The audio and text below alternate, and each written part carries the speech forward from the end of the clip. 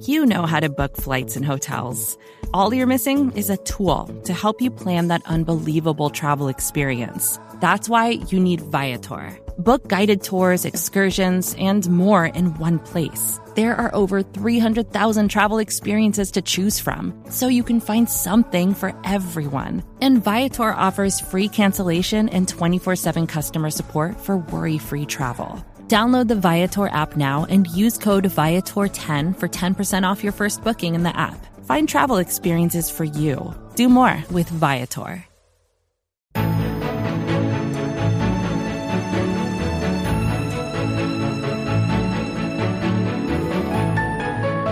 How's it going, Chiefs Kingdom, and welcome to episode 58 of the Great British Chiefs Show with your boys from the Kingdom, representing the Kingdom. Myself, Brad Simcox, and Arrowhead headlines editor Tom Childs. Obviously, this week we'll be discussing a somewhat volatile affair between the Chiefs and Raiders.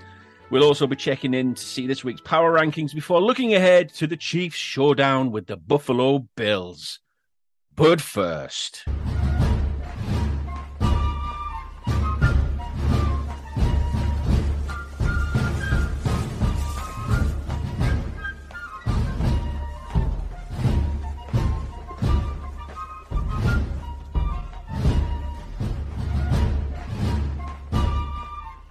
I wanted to start the show by giving a big shout out to our old stomping ground, Arrowhead abroad, for flying over to Kansas City for probably one of the biggest games so far this year. Arrowhead abroad this season, let's say. Arrowhead abroad, there was a group of British followers of the Kansas City Chiefs flew over to Kansas City to take in this game and everything that Kansas City has to offer. There was a lot of barbecue eaten, there was a lot of friendships made, and we weren't there to see it, were we, Tom? No, but we are in the DMs still, so we heard about the whole entire trip. Into the DMs. A little bit jealous, not going to lie. A little bit. I was a lot jealous. When I was watching the Raiders game on Monday night, and it's like 2:30 in the morning, or 3:30 in the morning, 4:30 in the morning, then it gets to like 4:38, and it looks like Derek Carr might actually beat the Chiefs, and you're like, "Oh gosh, what am I doing up at this time?" It wasn't the greatest, and it has made me a bit sad about our trip that we are no longer going on. But fair play to the guys. They went out. They went through hell to get to Kansas City, like 25 hours of traveling, flight delays. Apparently, 3 of them had to like get across from one New York airport to another New York airport because flights being cancelled. Like they only had like 3 hours to do it, and like you end up seeing the sights of New York in a taxi on the way there. It just sounded like hell, the traveling, but boy, howdy did they get rewarded with that game. And but it wasn't all bad though, because I was away myself this past weekend. I wasn't stuck in the UK. I actually went to France. I went to Disneyland Paris with the family. That's the reason why I couldn't go to Kansas City. I went to Disneyland, and Mummy, I'm going to Disneyland. I felt like the Super Bowl MVP at Disneyland. No, but it was good. It was good. Good fun by all, eh?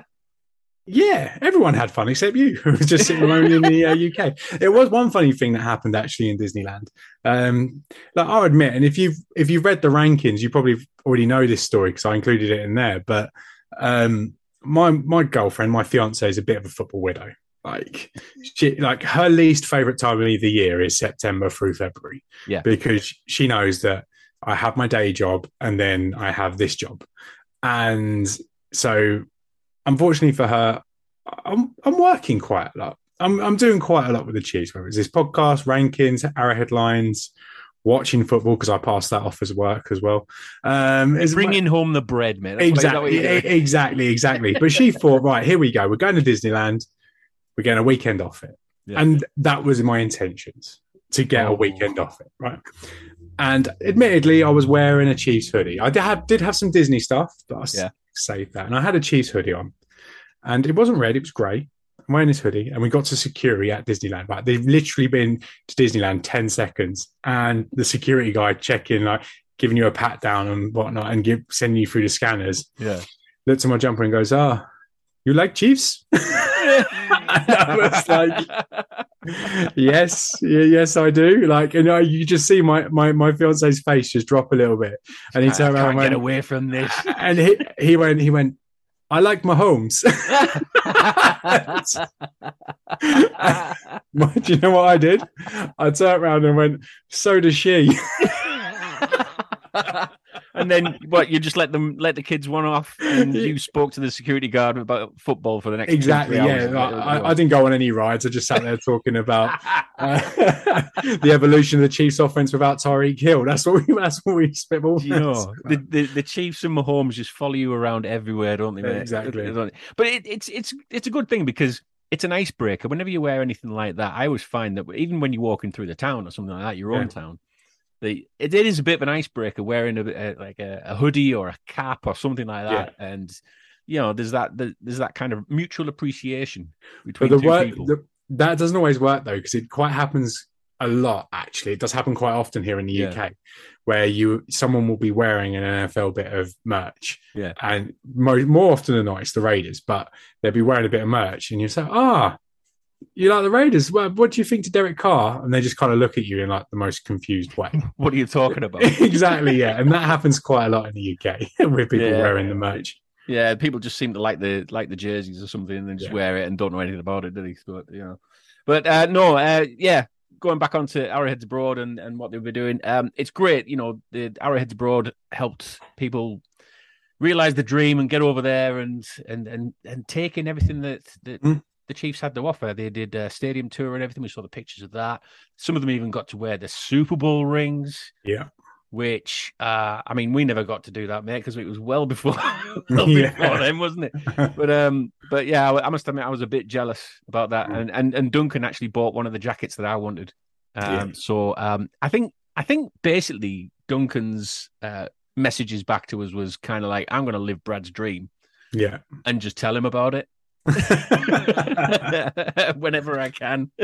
I'm sure they'll arrange another trip one day. But it was 4 years in between the two trips. The one in 2017 for the Washington game, 5 years rather. 5 years, one in 2017, God. And then the one in last weekend. So I'm sure if you're a British fan, a European fan, not to plug other sites, but head over to Arrowheads Abroad and see what they do, and you might get on a trip with them one day. Yeah, sounds great. Right then, let's get into the game, shall we? This game, you said it before. Waking up that early in the morning, I got the usual verbal abuse from my wife when I set the alarm and it was too loud.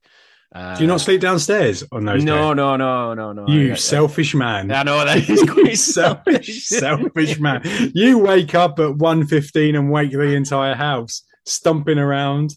I bet you put the kettle on as well, don't you? I do. Yeah, so selfish. So selfish.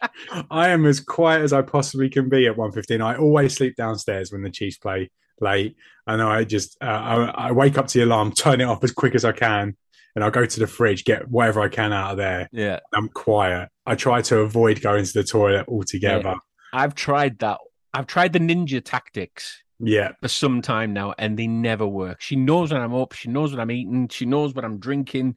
She knows exactly what I'm doing, even though I've been quiet as a mouse. I just think, what's the point? I just might as well stick the kettle on, stick the toaster on, put the TV on loud. Surround sound. Pour myself a pint at 1:15, something like that anyway. But I did my usual ninja tactics. But this game got me so wound up.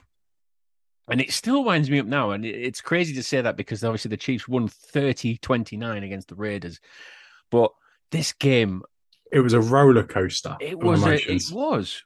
It really was. I can't remember a Chiefs game like that in such a long time, where it was so topsy-turvy. Like, it was almost like that famous Chiefs-Broncos game, the Doink game, that primetime game. Do you remember that one, which was... Yeah. Back and forth, and you didn't know which way it was going to end, and that's what this Raiders game was like. Although the Raiders got off to a ridiculously hot start, and they carried on pretty much what they did against the Broncos, running the football well, moving the ball well, playing pretty well on defense as well. They got off to a hot start. I wasn't particularly worried because 17 points, Patrick Mahomes, Chiefs. There's history there. There's no need to worry too early when it comes to the Chiefs, but it was the second half when the Chiefs got back into it and then they took the lead. And then you just didn't know which way it was going to go. And ultimately, it come down to one player botching a catch. And I'm sure we'll get onto that particular player with another story. But if that one play happens, then we're talking about a Chiefs loss. That's how close this game was. That if this player doesn't juggle a ball, then the Chiefs are losing this game on Monday night. Yeah, it kind of flip-flopped right the way through the game, didn't it? Yeah. A lot. It wasn't just like, right, the Chiefs are in lead, that's it. We can just breeze now. It was, the Raiders came back, we shot back at them, and it was just constant. And it was extremes. It was extreme emotion. It's not like, the penalty with Chris Jones, and again, we get into that. That was extreme anger. Yes. And then, like, with the end with the like when we take the lead, you're like, oh, extreme excitement. Yeah. And then when they missed a 2-point, extreme excitement. And then when we don't convert, then it's like extreme anxiety. It was just constant. There was true edge of your seat stuff. And it's rare that you can say that about any Chiefs game. But this one, like for the new, like ESPN must have loved that game because for a neutral, it had everything. For me, it's the game of the year so far. Mm-hmm. It's for all the wrong reasons. yeah. But it had a little bit of everything. It had the good plays, it had the good defense, it had a good offense, and then it had refereeing controversy. And like, as much as the NFL hate refereeing controversy, they also absolutely love it because they love the attention that the league gets as well when it comes to that. So yeah, in terms of a spectacle and it being Monday Night Football, being a primetime game, it was just bloody glorious, let's be honest. It really was. And obviously it helps with the end result being as kind to us as it was. Yeah, and you're right. It was extremes. It was extreme frustration. It was extreme excitement, extreme anger. It was just everything was at the extreme. But you even felt everything that was going on in Arrowhead. I don't know about you, but I felt like Arrowhead was just on fire that game because the crowd were totally kind of intoxicated with everything that was going on on the field. And the decision-making was the thing that kind of lit that torch, wasn't it? The first half, the Chiefs came out very limp. The offense just couldn't really kind of get going. The Raiders' defense seemed to have its way with us a bit more. And it just felt like, oh my God, here we go again. This is the Colts game. It just felt like it wasn't that bad. It wasn't that bad. The first half was like the Chiefs. But what I mean by that is they came out so slow, and nothing they seemed to do was working well. I'll give you that, but it wasn't like mistake ridden. No, across the board like the Colts game. The Colts game was another 1 in a million where everything that could go wrong.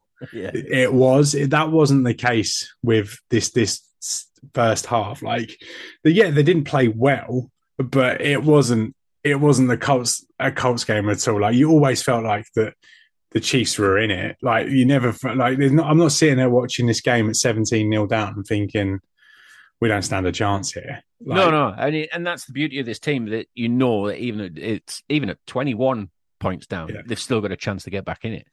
But that first half was very, very dire. But the thing that kind of sparked everything off was that roughing the passer call.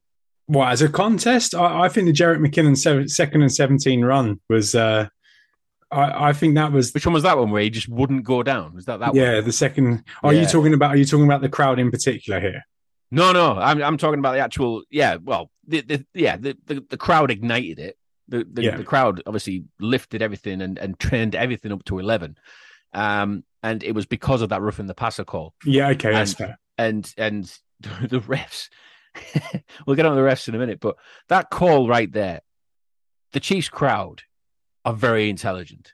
They know when they've been done. They've been kind of like, hoodwinked. Not even tried to be hoodwinked, but they know when there's something not quite right here.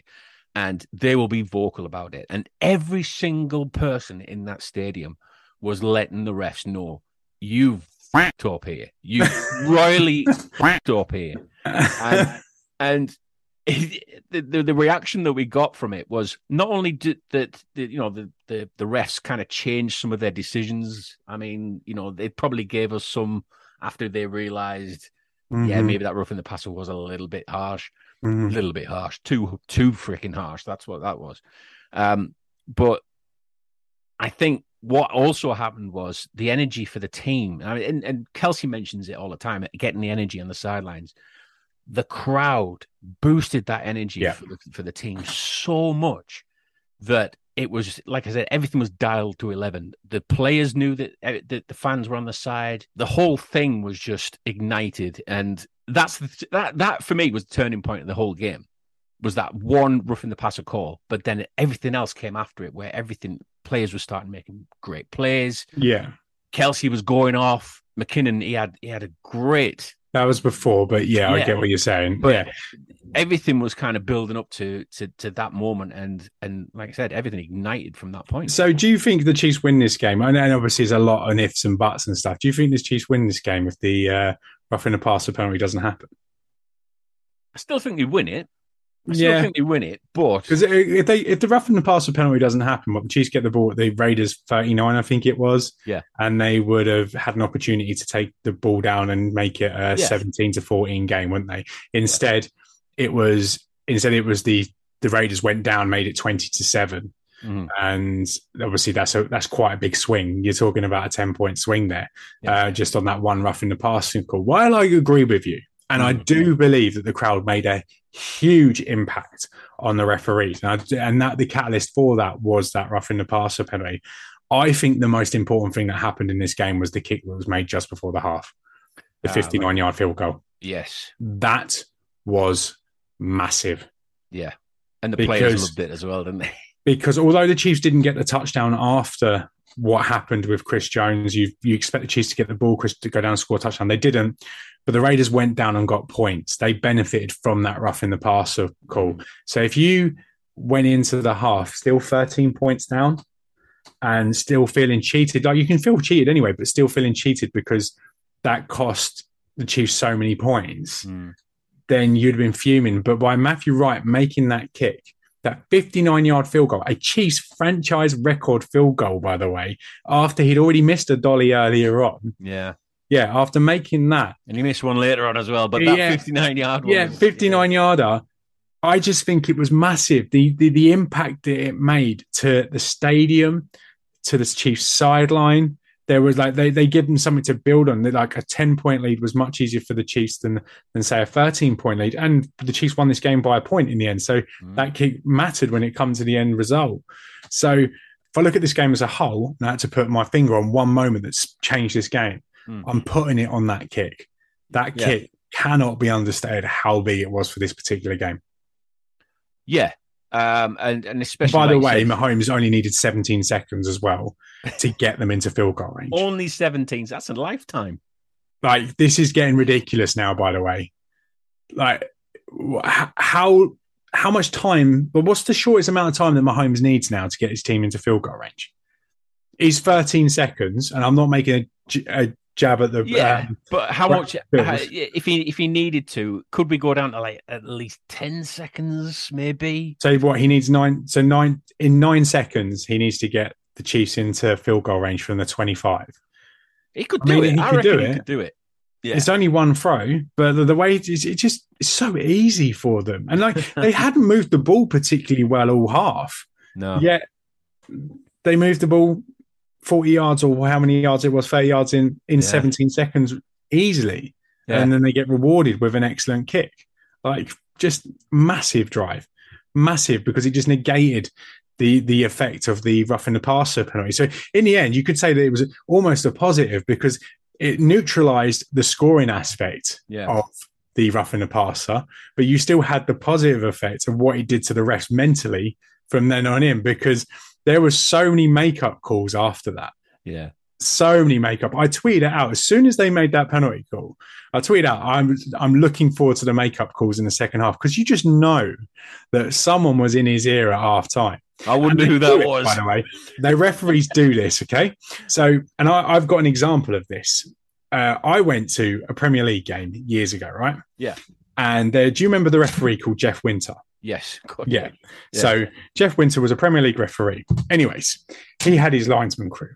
And one of his linesman crew is my father-in-law's best friend. Okay, so my father-in-law gets tickets to games through the linesman. Excellent. And we went to Arsenal versus Fulham. It was, and we got to sit in the Arsenal end and whatnot. And then afterwards, we got to go and sit in the referees' lounge and have dinner with them. And Jeff Winter gave a really controversial penalty to Arsenal in the last minute. Really controversial. And as soon as he walked in, he turned around to us and was like, "Was that a penalty, lads?" And we were like, "Nah." he was like, "No." He said, everyone on TV said it wasn't a penalty. My dad rang me up, saw it on TV, said it wasn't a penalty. The radio said it wasn't a penalty. It was never a penalty. And he goes, "Oh, I'm just glad it didn't happen in the first half because I'd Well, I mean, Andy Reid was definitely in the era of Sheffield, wasn't he? Andy Reid, I've never seen him so wound up before in my life. You know, it was almost like someone offered him a salad. he just turned up to a buffet cart and was like, "So we're only serving vegan food today." And Andy Reid just went off on it. The menu's getting thrown across the room. Yeah. Salad.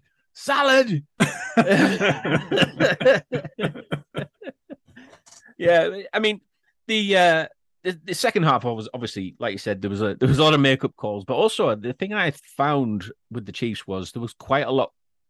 The adjustments were definitely made at halftime because the Chiefs seemed to just move around the ball a lot more freely than what they did in the first half. So clearly something had changed at halftime. What that was, I don't know. But I can tell you exactly what it was. The offensive line decided to start playing football because it showed up. Yeah, they were bad. They were bad in that, especially in that first quarter. They were dreadful. Well, Orlando Brown he just did not like speed rushes at all, did he? Andrew Wiley was struggling. The tackles were like a turnstile. That's what it seemed to me anyway. They were a turnstile. But Patrick Mahomes has come out and said he challenged the offensive line. He said that the Chiefs would win or lose that game depending on the play of the offensive line. And they come out and they played. And they gave Patrick Mahomes a little bit more time. Obviously, the Raiders had a plan. They were doubling, triple covering Kelsey when they could, and it showed. He only had 27 yards, 5 receptions, which for Kelsey is a poor line. Obviously, the touchdowns help a little bit. But anyway, touchdowns kind of, you know. That's more like it, Kels. That's a bit better, Kels. Yeah. But yeah, obviously they gave him some time, and that meant he had time to find the guys, give the other receivers some time to win their one-on-one matchups. And the play of, like, I think Mecole Hardman and especially Marquez Valdez-Scantling was very, very good. It was really encouraging to see them two get involved in the passing game a little bit more. Valdez-Scantling's had his targets, but he hasn't had like a game yet where it was like, okay, he's the main guy. Yeah. Obviously, Kelsey's had them. Juju's had one. You can argue even Clyde Edwards-Helaire had some where he's been the guy. Yeah. But MBS hasn't been like the go-to for Mahomes in any game yet. But this was kind of like his coming out party. I think it was 8 catches for 93 yards or something like that. I might be wrong. It was in that realm anyway. And so, yeah, it was really encouraging that if you are going to try and do the Belichick tactic of doubling Kelsey, triple covering Kelsey, that someone else can go and win. And Mecole Hardman won despite having a gammy heel, and MVS obviously won his one-on-one matchups. And there was also a really good win from Juju Smith-Schuster, running out a little corner route, and Mahomes found him, and Juju used his body really well, boxed out his defender and let the ball come into him. But the defender stood no chance. There was no way whatsoever that he was going to get through Juju to make a play on the ball. So, yeah, I thought that was a really good positive for the Chiefs in the second half. The fact the offensive line played really well, and then the receivers that we've been calling out to play better finally turned up and showed themselves up. Mahomes used 9 receivers in this game. Wow. Again. He's done 8. He's done 7. He's done 8. Now he's done 9. Because Gray got a catch. Yeah. Sky Moore got a catch, didn't he? Yeah. Our boy Fortune did he? Who? Our boy Jody did he? Jody didn't know. No, No. I'm trying to think of who else it was actually, but there was definitely 9 I saw on the list. I thought, my God, this version of Patrick Mahomes now, where he's spreading the ball around so much, and it's not just in one game; it's every single game now. I don't think he's used less than 7 at the minute. I could be wrong on that. It might be 6, but yeah, 9 in this game was unbelievable. Of course, you got the guy on the other side of the field who's just trying to force it into one player's hands the entire time, and you've got Mahomes who's just wheeling and dealing and dishing out passes like they're going out of fashion. There was one pass that he made to MVS in the middle of the field, which was just not talked about enough. Yeah. It never is it? There was it was the smallest window for him to fire it through, and he had like no base to throw the ball from whatsoever. And obviously, we know that base and structure for Mahomes doesn't really matter. But he didn't really have time to put his arm back, and he just kind of flicked this ball. But the velocity that he got on it to fit this ball in this tiny window, it was an outrageous throw. Like true, pure arm power, strength, wasn't it? Yeah. Which is mad because it's all shoulders, isn't it? It's all shoulders and arms with quarterbacks, because you don't look at quarterbacks and look at their arms and go, oh, look how big their arms are, because they don't have massive arms, do they? No. A lot of them have got really skinny arms. I know Mahomes he's not skinny, but he's certainly not like buff compared to the rest of them, is he? So it's just the power that he can get from his cannon, and like that throw just like typified it perfectly. The way he can just power that ball through to MVS, bloody wonderful. Bloody wonderful. Yeah. I tip my hat to Patrick Mahomes. I love that guy. I do, honestly. Oh, mate. I feel like he's my adult son. Seriously, mate, after this game, I was thinking, I actually sat back and I just sat in the armchair and I was just watching the NFL logo spin round, because I was obviously watching it on Game Pass. And I'm sat there thinking, we are so lucky. We are so lucky that we get to wake up at 1:15 a.m. and sit watching a player like Patrick Mahomes play for our team.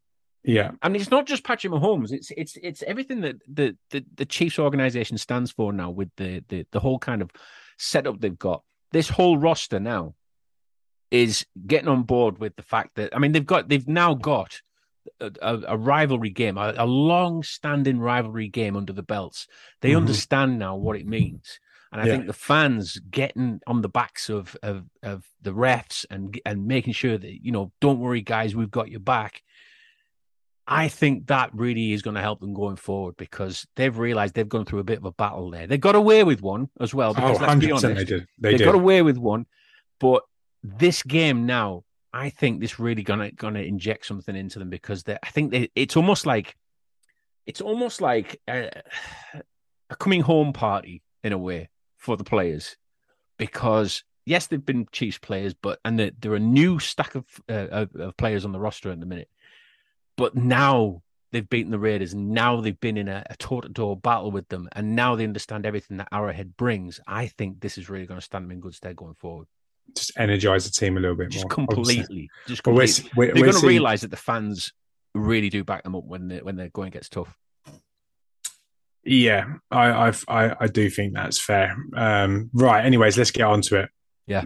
Let's get on to Davante Adams, because he was insane. He was ridiculous in the game. Ridiculously insane. He made 2 touchdown grabs. Like the way, the first one was a dolly for him. He beat Rashard Fenton, all ends up. But the second one, that throw and catch, was, if that was Mahomes to MBS, we would not stop talking about it. No. Chiefs Kingdom, it is okay to give Derek Carr credit sometimes. And that throw from Derek Carr to Davante Adams and that catch was outrageous. It was so good. Fortunately for us, that's where the good stuff ended for them too. Because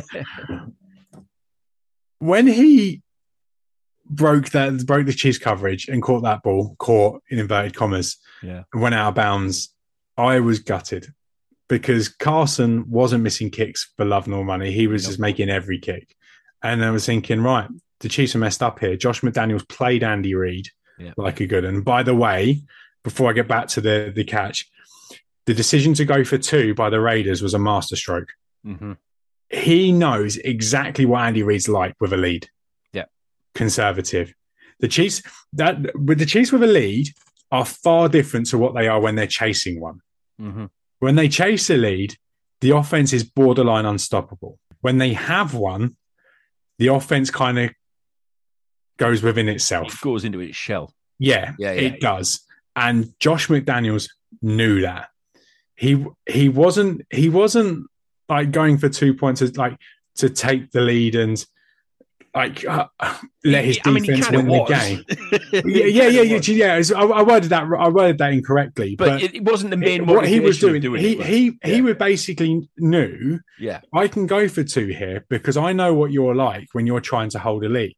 So I know that I'm going to get this ball back and have a chance to kick a field goal to win. Yeah. Where had it been that they kicked that field goal or the extra point and made it 30-all, he probably knows that the Chiefs drain the rest of that clock. Yes. And kick a field goal to win it. Yeah.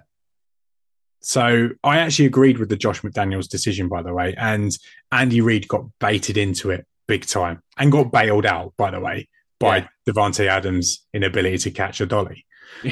But there was a lot of Raider fans were really after McDaniels for that decision. I was thinking, why are you thinking that? Why? Okay, you didn't get it, but the situation, I think what you're trying to refer to is that there is situation is you're putting pressure on Reid. No, even if they didn't get that, which they didn't get it, it's still in the mindset of Andy Reid, isn't it? Because then he's thinking, well, it's so close, it's such a tight game right now. Yeah. That even if they did get it, if they got it, then the Chiefs are, are still in a bit of a sticky wicket anyway. But the fact that he didn't get it was still in the mindset of Andy Reid that he's thinking, oh my God, what do I do? How do I handle this? Exactly. Because I'm still in the lead. I don't know what I'm doing. Which is crazy to say that about Andy Reid because, he is such a great coach of the game, offensive coordinator of the game. Mm-hmm. But he does have these hiccups now and again. And he does have these kind of inward moments, doesn't he? Where he's thinking, I can't quite handle this. I don't know. I should be doing this, but I'm going to do this instead. Yeah, it's like the situation dictates his entire thinking, where he just needs to kind of like, you do you, Andy. Just be you. Just let Pat be Pat, and what will be. He overthinks it, does Andy? Yeah, I think Josh McDaniels knew that, and it almost worked out. Well, the Chiefs punted, the Raiders had got the ball at the 7, and they had 2 minutes of clock and 2 timeouts to get down into field goal range. And Davante Adams, he was juggling that football. If he's not juggling that football, he catches it clean and gets that left foot down. Yeah. Daniel Carson's kicking an easy kick, and we're talking about a loss, and the Chiefs only being 3-2 and coming off 2 losses in 3 games against teams that they absolutely have no interest in losing games to. So it was a big deal, Davante Adams, for the season as well. And I kind of hope that gives Andy Reid a little bit of a wake-up call, and they go to work a little bit on their 4-minute offense when they're having a lead. That's what they need to go to work on a little bit, because right now, when they're in situations where they need to get a first down to secure a game, it doesn't look too comfortable. Do you remember yesteryear when it was like the Alex Smith Chiefs? And the Alex Smith Chiefs were really good at this, by the way. They were excellent at grinding out games and holding on to leads at the end. Okay, you can go, oh, what about the Colts playoff game? But outside of that, they were very good at it because they weren't a high-scoring offense. They were in a lot of close games. So quite more often than not, it come down to their ability to grind out first downs at the end of the game. Obviously, it helps when you had someone like Jamal Charles. But what Andy Reid was really good at, he was excellent at putting the Chiefs, and more specifically Alex Smith, in great situations to win the game for the Chiefs. And that was sometimes a screenplay. It was sometimes just power runs out to left, but they worked. We don't see it with the Mahomes-led Andy Reid Chiefs. It tends to get too cute. You're still seeing the obvious, the second and long runs that are happening. Where that kind of draw play that they had to Clyde Edwards-Helaire on second down was awful. Yeah. And then the third down play, the shot play is a pass to McCole Hardman, who was covered. And then you decide not to go for it on fourth down and give the Raiders an opportunity to win the game. I didn't like it. I thought it was bad coaching by Andy Reid. And he got bailed out again, like I'm going to say, by Davante Adams dropping a ball. Yeah. Just going back to that play where we were, 3rd and 3. You were saying there that they were trying to go 20 yards from McCall Hardman. Yeah. That was a bit of a brain fart really, because the Chiefs only needed 3 yards and then, Yeah. get the first down, run the clock down, win the game. Done. Yeah. They needed Um, Chad Henne and Tyreek Hill in there, didn't they? yeah. And whether, yeah, exactly.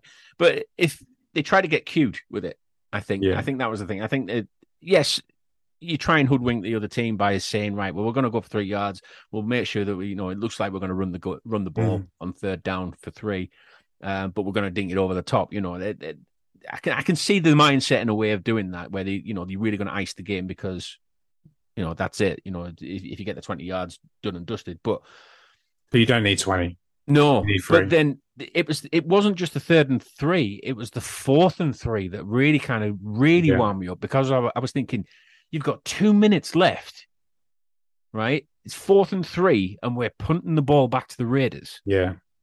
See, for me, I probably would have rather the Chiefs had gone for it. I wanted them to go for it. Failed, because remember, we still had 3 timeouts. Yes. So I would have rather them failed. And admittedly, if the Raiders get a first down, they win. But then the Raiders start going a bit of cagey offense because they don't want to turn the ball over. They want to try and win the game themselves. So you give your defense an opportunity to get off the field as well. Or even if they do score a field goal, you still might leave Mahomes 17, 20 seconds or whatever. We know what damage he can do. Yeah. And yes, you can say, well, shut up, Tom and Brad. The Chiefs won. It didn't really matter. But it might matter further down the line. Yeah. And it wasn't the Chiefs defense. Like, yes, they obviously got off the field and you can say, oh, they won the game. But really, the drop pass won us the game. The fact that Hunter Renfrow and Davante Adams ran into each other afterwards, that won us the game. It wasn't like some amazing play by the Chiefs defense. Yeah, it was the Raiders' inability to secure the win, which was the reason why the Chiefs won the game. I want to know who actually ran the wrong route there. Do you think it was Renfrow? I don't know, but I'd like to know. I don't know why I would like to know, but I would like to know who was in the wrong. Maybe it was Adams, because that's why the frustration come out, and that's why he pushed the cameraman over. It could be. It could be that he's frustrated with himself at the fact that he ran the wrong route, and that's what's cost the team the game. But or he could be angry at the fact that he's playing with an absolute idiot who's run across him. Yeah, simple play like that, and you've run across us and ruined the game. Maybe he thought the cameraman was Hunter Renfrow. Get out of the way. He's like, not again. Get out of the way, man. Have you seen? I've just seen on my phone just before we record that he's been charged, Davante Adams, with misdemeanor assault, and it's like, come on. That guy, the cameraman's being a job's worth here. Like, mate, I'd have had a neck brace on. I'd have had my arm in a sling and all sorts. I'd have milked it. I would have milked that for all. He's definitely going for the big payday there, isn't he? Seriously, if a big NFL player does that to you, and then where there's blame, there's a claim. I brought my pelvis on the floor. Oh man. He just went into like the toilets afterwards and started like smashing his head against the wall. Oh, look what happened. Comes out cuts and bruises all over him. I just don't know what's going to happen to Adams. Surely he's got to be suspended, hasn't he? I think he has to. I think the kind of rage that's happened afterwards as well. I mean, I was one of them as well, because I was still kind of fueled from the game. But yeah, there's a lot of tweets going around saying he's got to be suspended. Apparently, he's been suspended and banned from, was it Worlds of Fun and places like that? They're all following on with the tweets saying, "Oh, we banned him from this, we banned him from that." Great fun.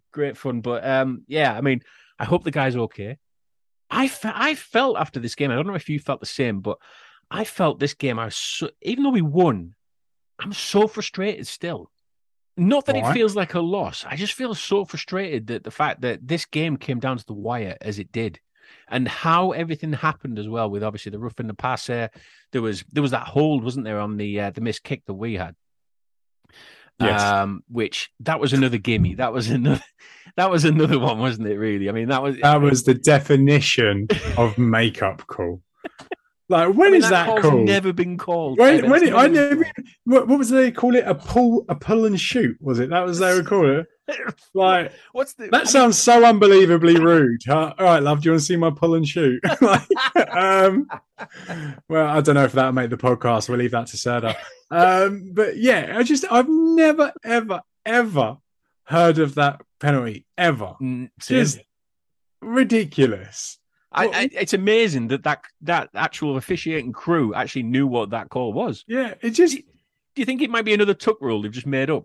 Oh, I don't know, but it was just so funny. Like, because that was big. We were off the field. We missed the field goal. Yeah. We missed it. We come away from that drive empty.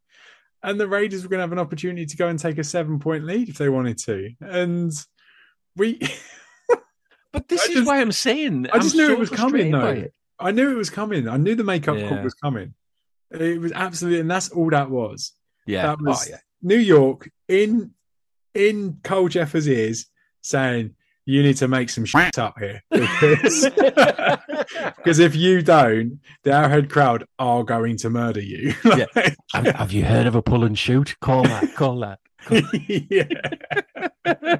How did you do the motion for that? You know when they do the motion, like roughing the passer and stuff like that. How do you do a pull and shoot? Oh, wow. Honestly, I reckon that Raiders fans have every right to be annoyed with the refs over that one.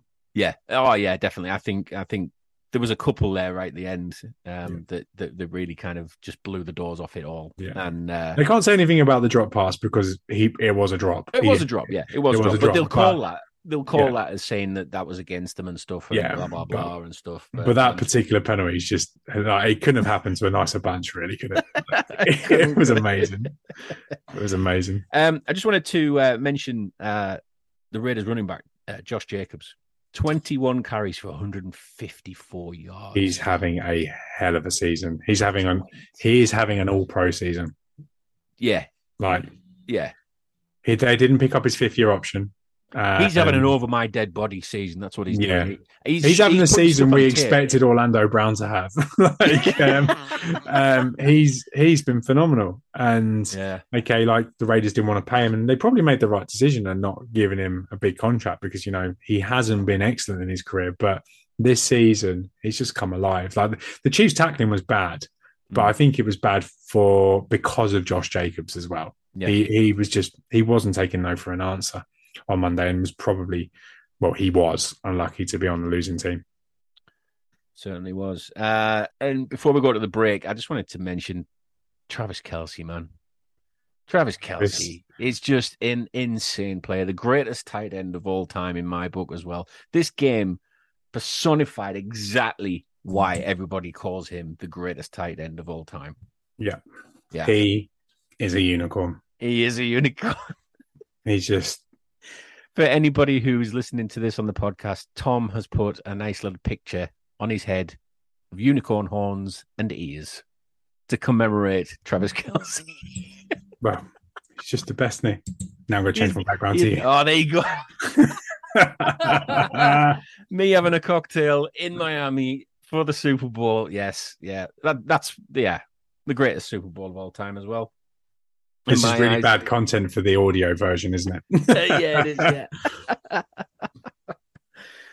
Right then, we'll take a quick break. And when we come back, we're going to look at the power rankings and we'll be previewing the Bills versus the Chiefs.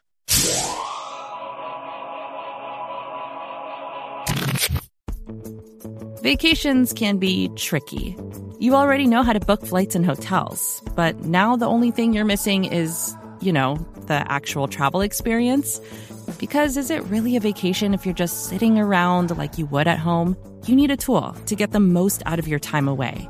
That's where Viator steps in. You can book guided tours, activities, excursions, and more in one place to make your trip truly unforgettable. Viator has over 300,000 travel experiences to choose from. Everything from simple tours to extreme adventures and all the niche, interesting stuff in between. So you can plan something that everyone you're traveling with will enjoy. Real traveler reviews give the inside scoop from people who already been on the experiences you're considering, so you can plan with confidence. Free cancellation helps you plan for the unexpected.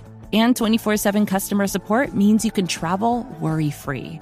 Download the Viator app now and use code Viator10 for 10% off your first booking in the app. Find travel experiences for you. Do more with Viator. When you need mealtime inspiration, it's worth shopping Kroger, where you'll find over 30,000 mouth-watering choices that excite your inner foodie. And no matter what tasty choice you make, you'll enjoy our everyday low prices, plus extra ways to save, like digital coupons worth over $600 each week. You can also save up to $1 off per gallon at the pump with fuel points. More savings and more inspiring flavors make shopping Kroger worth it every time. Kroger, fresh for everyone. Fuel restrictions apply. Hi there, and welcome back to the Great British Chief Show with Brad and Tom. This part of the show where we do the power rankings, and let's go for the top 5 this week. And I want to know, Tom, who is the worst team in the NFL right now? The worst team in the NFL right now is the Carolina Panthers. Ooh. And I don't think anyone will disagree with that. They are Baker Mayfield. Yeah, okay, all right, you were right. I won't say anything now positive about Baker Mayfield, okay? I'm going to dine out on that. Yeah, okay. It's rare for me to admit that you were right. All right, man, you were right. But yeah, they're terrible, and obviously they've fired Matt Rule, so they might get better now. There might be a fire sale at Carolina. So I hope so. And she's had some cap room. Maybe they could go and steal DJ Moore or Brian Burns or Christian McCaffrey. I don't know. No, there's talk about Christian McCaffrey going to the Bills, isn't there? Please no. Please don't. That's like the final Infinity Stone. Don't do that. Okay. Right. Anyways, the top 5. Number 5, entering the top 5 for the first time this year. Their starting quarterback's injured, and yet they're a top 5 team. America's team, the Dallas Cowboys, top 5. What does that tell you about the starting quarterback? Maybe, yeah. Maybe they shouldn't have paid that guy. Maybe they shouldn't. Their defense is outrageous. Yeah. It's just... Mate, I had them as one of my Super Bowl teams. You had the Eagles. I had the Cowboys. How has the NFC East turned into the best division in football? I have no idea. That is a good question. That is probably one of the greatest questions of this podcast so far. How is the NFC East so good? What is the meaning of life, and how is the NFC East the best division in football? Just, I wish I knew. Unreal. Fair play. Anyways, number 4. I do not agree with this one in the slightest. Baltimore Ravens, number 4. There's other teams that I had ahead of Baltimore Ravens, but they're number 4. Yeah, they're doing okay. I mean, are they a top 4 team? Maybe I'd probably swap them round. Yeah, at least that. Number 3, the Kansas City Chiefs. Number 2, really? Number 2, the Buffalo Bills.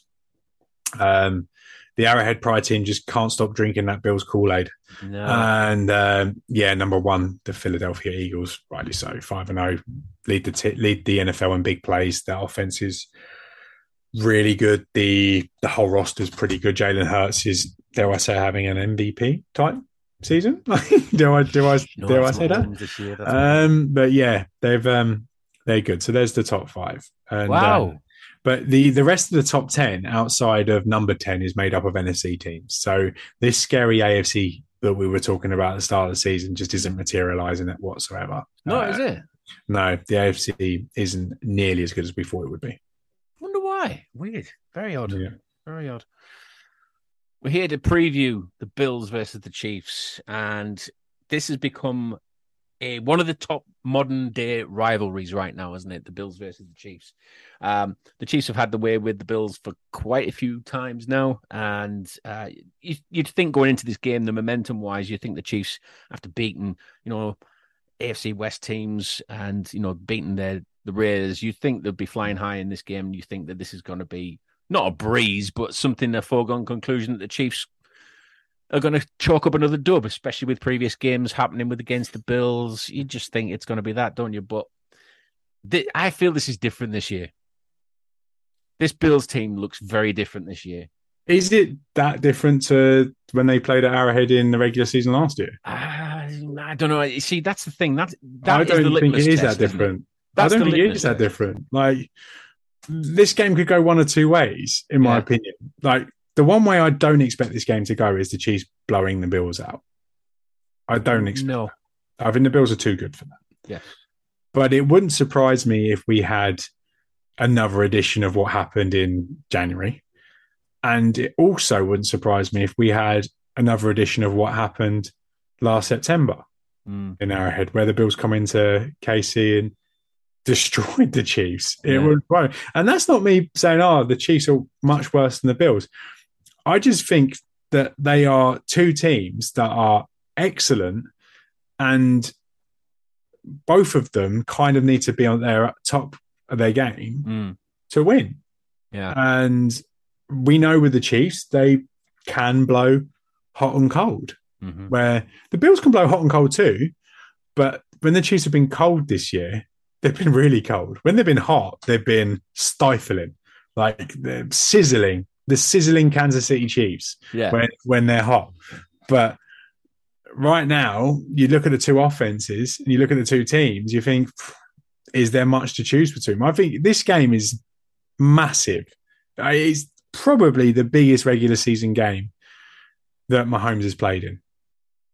Yeah, it could be. I mean, I'm struggling to think. I'm struggling to think of other regular season games that has been this big for Mahomes. Yeah, maybe that Chargers Thursday night football game a few years ago where we lost. That was pretty big. Yeah. Obviously, the same season you had the Ravens game against Lamar Jackson, the 4th and 9. That was pretty big. The Patriots won where we went to Foxborough and our bags were 2 hours late. That one was pretty. That was pretty big. But this one, in terms of what it can decide further down the line in terms of AFC number 1 seed, then this game is a monster, and it's probably, you can argue, a must win for both teams. I think it is, but I don't think I don't think it would decimate the rest of the season for them. I do think losing on Sunday is extremely damaging for the Chiefs. Yeah, because I think if you look at the way that the AFC is developing, okay, we're only 5 weeks in, but you can see trends, patterns already. Because especially when you compare them to the previous years and what we know about teams and how they perform against each other. I would not be surprised if these two are the number 1 and number 2 seed. And I think it's probably quite likely that they will be the number 1 and number 2 seed. They'll both win their division. And if you look at the other division winners or potential division winners, Tennessee Titans, they're not going to get any more than 12 wins. The Baltimore Ravens or Cincinnati Bengals, are they going to get any more than 12?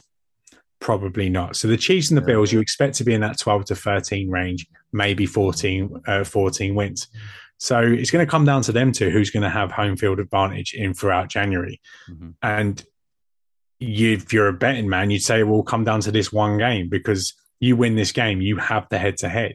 You can afford, you can almost afford to lose another game, because you know that if you've got a tied record, it won't matter, because you beat the Chiefs in September, or you beat the Bills. So this game is, in terms of the season as a whole, it is huge. This Week 6 clash on Sunday afternoon with CBS and Tony Romo and Jim Nantz is just a monster of a game. I feel like the previous games that both teams have played is going to be something that either sets them up for the belief that they're going to be really good, or the fact that they are very good, right? What I mean by that is, look back at what the Bills have. The Bills have had a pretty decent, easy-ish kind of run at start for the first 5 weeks, haven't they, of this season? When you look back, I mean, the first game they played was the Rams, and they kind of blew them out 31-10. And then they had a very easy game against the Titans, 41-7. Now, the last couple of games, the 2 games after that were quite close. I mean, they lost to the Dolphins. Yes, I'm reading the stat sheet. And they only just navigated the Ravens as well in a very tight contest. But I think the Chiefs have had a real difficult run in, and they've really had to kind of battle for their wins, apart from the Cardinals game. Yeah. The Cardinals game was very much, that was just prime Chiefs. Yeah. But the last few games have been real kind of hard knock games. And I feel that's been building a character in this team. And I think the Raiders game couldn't have come at a better time before the Bills game. I don't know if I buy that. I do, because I believe that they're going to carry that kind of that kind of strength and that kind of boost and but it's energy. also exhausting playing games. It was like exhausting, that. but look Like, at the have high you listened? that they were. Have you listened to the Kelsey podcast? He said he didn't dance in the end zone because he was so goddamn tired. That's why he didn't dance on any of his touchdowns. That's exactly what he said. Yeah. Oh, it's draining and mentally draining as well. It's not just obviously physical.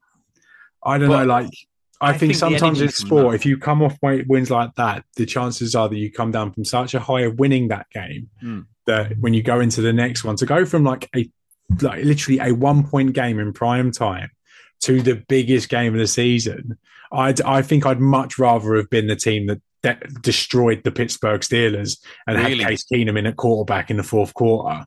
Then, like, wouldn't you have not rather seen Shanahan on Monday night and just had Mahomes chilling out on the sideline just before playing Josh Allen? Do you know what? I don't know. I honestly, I feel like that this game or the Raiders game put the fire in the bellies of them. Yeah, and I believe that Mahomes pissed off Pat is definitely the thing that we're looking at here. He was pissed in this game. I mean, look at the arguments he had with Max Crosby. Yeah, he's fired up now. Is Pat Mahomes, and he's at the forefront now. As he's top of everybody's list at the moment of being the MVP candidate. And these are the kind of games where he really grinds out and gets the best out of him, and he just has that fire in him.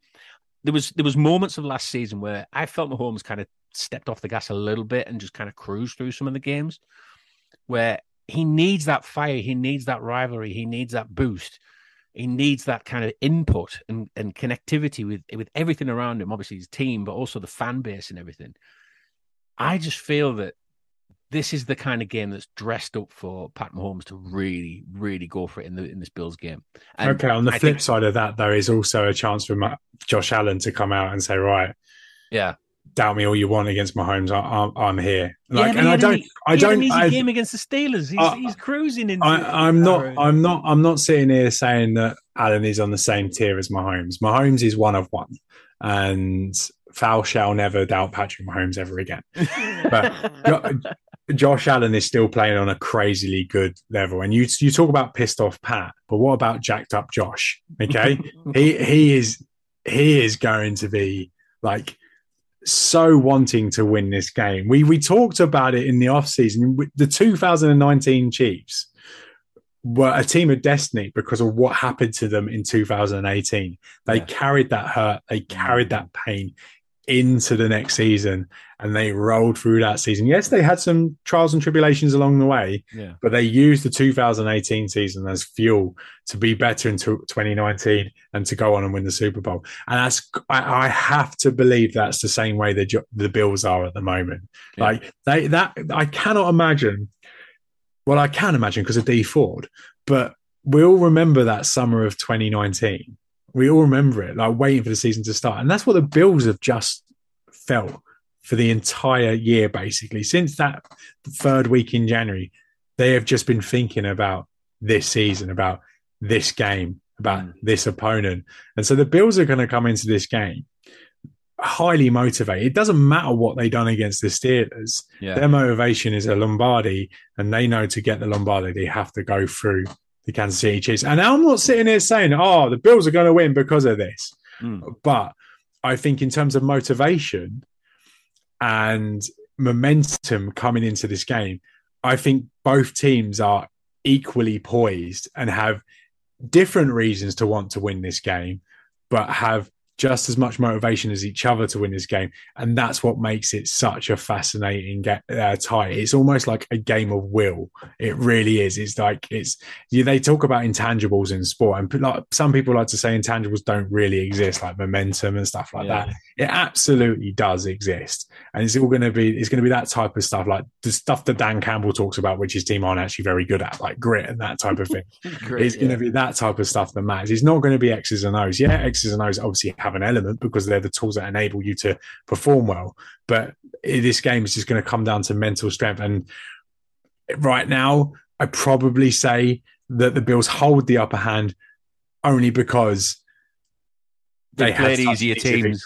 easy victories, and they're not as exhausted as the Chiefs. You can say, oh, well, the Chiefs hold the upper hand because they beat the Bills in the playoffs, and the Bills have that mental hurdle to go over. But right now, I know that if it was me and it was me going forward, I'd probably want to be the Bills coming off an easy victory as opposed to going through that grind on Monday Night Football. Oh, I don't know about it. No, I'm completely opposite to you, mate. Clearly, because I just want that kind of just completely. Yeah, but it's so hard to carry that through.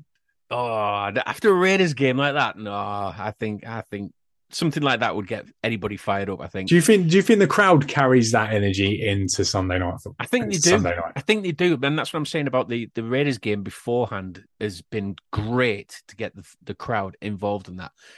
I don't want to mention that they're like the 12th man, but they are pretty much like what the 12th man is, where they've got the back of the Chiefs players, and I think as soon as the game kicks off against the Bills, because of the magnitude and the huge game, the prospect of what we're going to have in this game, I think that Arrowhead's going to be just as loud in this game because of what happened in the previous game. Like I said, I think if the Chiefs didn't have this Raiders game at this point and they had just an easy breezy win, I think that the Bills probably would have taken control of this next game because the Chiefs are probably rolling in thinking it's going to be easy. We'll agree to disagree on that one. We'll agree to disagree. Let's talk players then. Let's talk players and specific players. Right? Are there any Bills players that you're scared of besides the obvious Josh Allen? Yes. I've always liked Diggs, but after seeing what Davis did in the previous game, and what he did in January, I think the wide receivers in general. Yeah, I think that's and that's my only worry for this because of the way that Devontae Adams completely destroyed the DBs in this game. Yeah, Trent McDuffie might be back though. Yeah, like I'll be interested to see if Rashard Fenton plays a lot if Trent McDuffie comes back. I'm not overly convinced that he will do. Diggs and Davis, obviously you've got to be scared of them because of what they've done in the past. And like my friend said to me yesterday, he says, Gabe Davis, should I start him in fantasy on Sunday? What's he going to be like against your lot? What are the receivers? I was like, he scored 4 touchdowns against us in January.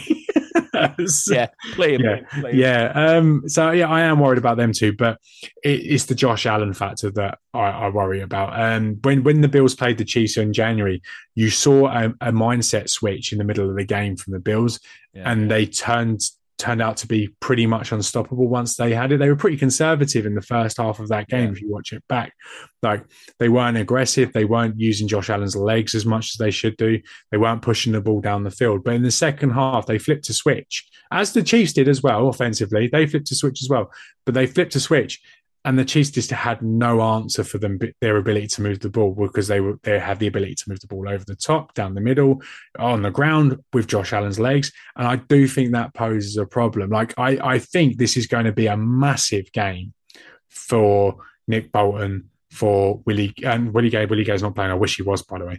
For Nick Bolton, Frank Clark, and George Kalafdis, because somehow you need to keep contain of Josh Allen. And he's a very different runner to the likes of Lamar Jackson, Kyler Murray. He's not going to beat you with moves. He's just going to power through. But he is such a powerful runner. And he's a big guy. He's 6'6", 6'5", 6'6". He's built like a tight end. He's not really built like a quarterback.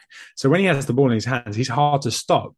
And I feel like the Chiefs need to key in on that on the ground. Then defending everything else is going to be so much harder because you just know that for them, eating up 10 yards isn't that difficult. They can get 10 yards. They fancy themselves to get 10 yards at any point because of what they can do on the ground with Josh Allen and what they can do over the top with the receivers. I think it's such a challenging offense to try and game plan for. And Spags has he's got a job on his hands this week. Right, mate. Predictions.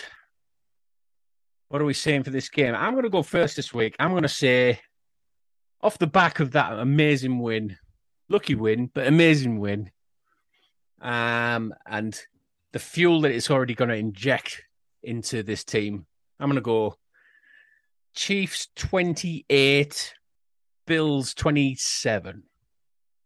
Another 1-point victory. Yeah. I don't know what to do. Like, do you go all in, mate? Do you go all in or you play it safe? This is the hardest game I think ever to call. Yeah. I do think it's horrific. And last time I bet against the Chiefs against the Bills, I had to come on this podcast and make an apology the week after. Yeah, you did. It was a bad one. Like, I spent like 15 minutes of my life writing an actual speech for that. Yeah. It was a cracking speech, by the way. But, it was brilliant. And I remember putting the music in the background and everything. It was lovely. Yeah. It was beautiful. It was really nice. I can't doubt Patrick Mahomes again. Have you learned? I can't. Have you learned from previous experience? I said the Bucks would win a couple of weeks ago as well, didn't I? And I took some heat for that I did one. that as well. And Yeah. I'll tell you, right. Sod it. I'm doing it. The Chiefs are going to win this game. Right. And just because I can be that guy I said, I told you so, I'm going to say the Chiefs blow them out. Really? Whoa. Yeah. Whoa. No, wow. I kid. Chiefs 31, Bills 28. A 3-point game. Okay. I don't know how much I actually believe that, but that's what I'm going to say on record. I don't know why, but for some reason, 42 points seems to be spinning around in my head at the minute, and I don't know. Even though actually, no, I'm changing it. I tell you what, I'm going to change that. I'm going to go 41-28 to the Chiefs. So you are going kind of big there. Yeah, the Chiefs are going to win by 13 points. Ah, I see what you did there. Yeah, there we go. See what you did there. 13 is the magic number, eh? Yeah. Brilliant. All right. That was a long one. That's what she said. It was a long one, wasn't it? I think the game prior to this was the main talking point. There was a lot to get through tonight. So, that's all we've got time for this week. Again, hope you've enjoyed the show. As always, we love making them. Please leave us a review on the Apple. Yeah, do leave us a podcast. review. We've not had a review in ages. We haven't, have we? No, I want some love here. I want Pete Sweeney to say nice things about us. So please leave us a review, please. Yeah, we'd like to read some more. So stick around on the Arrowhead Pride Podcast Network for more Chiefs content. And, of course, keep up to date with everything Chiefs with daily content on our website, arrowheadpride.com. But all that's left to say here is, from one kingdom to another, we'll speak to you again soon.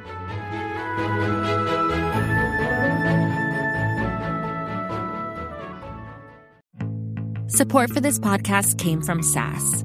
Data is everything. And now everything is data, which means more to process, more to analyze. And now more than ever, speed to answers matters. So how do you produce those answers as fast as the world produces data?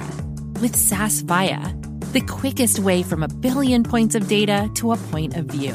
It's a more productive data and AI platform that helps you get more done. Learn more today at sas.com/VIYA.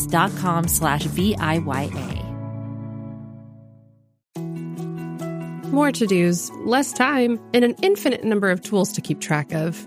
Sometimes doing business has never felt harder, but you don't need a miracle to hit your goals. You can just use HubSpot, because their all-in-one customer platform can make growing your business infinitely easier. Imagine this: high-quality leads, fast closing deals, wildly happy customers, and more benchmark-breaking quarters. It's not a miracle, it's HubSpot. Visit HubSpot.com to get started today.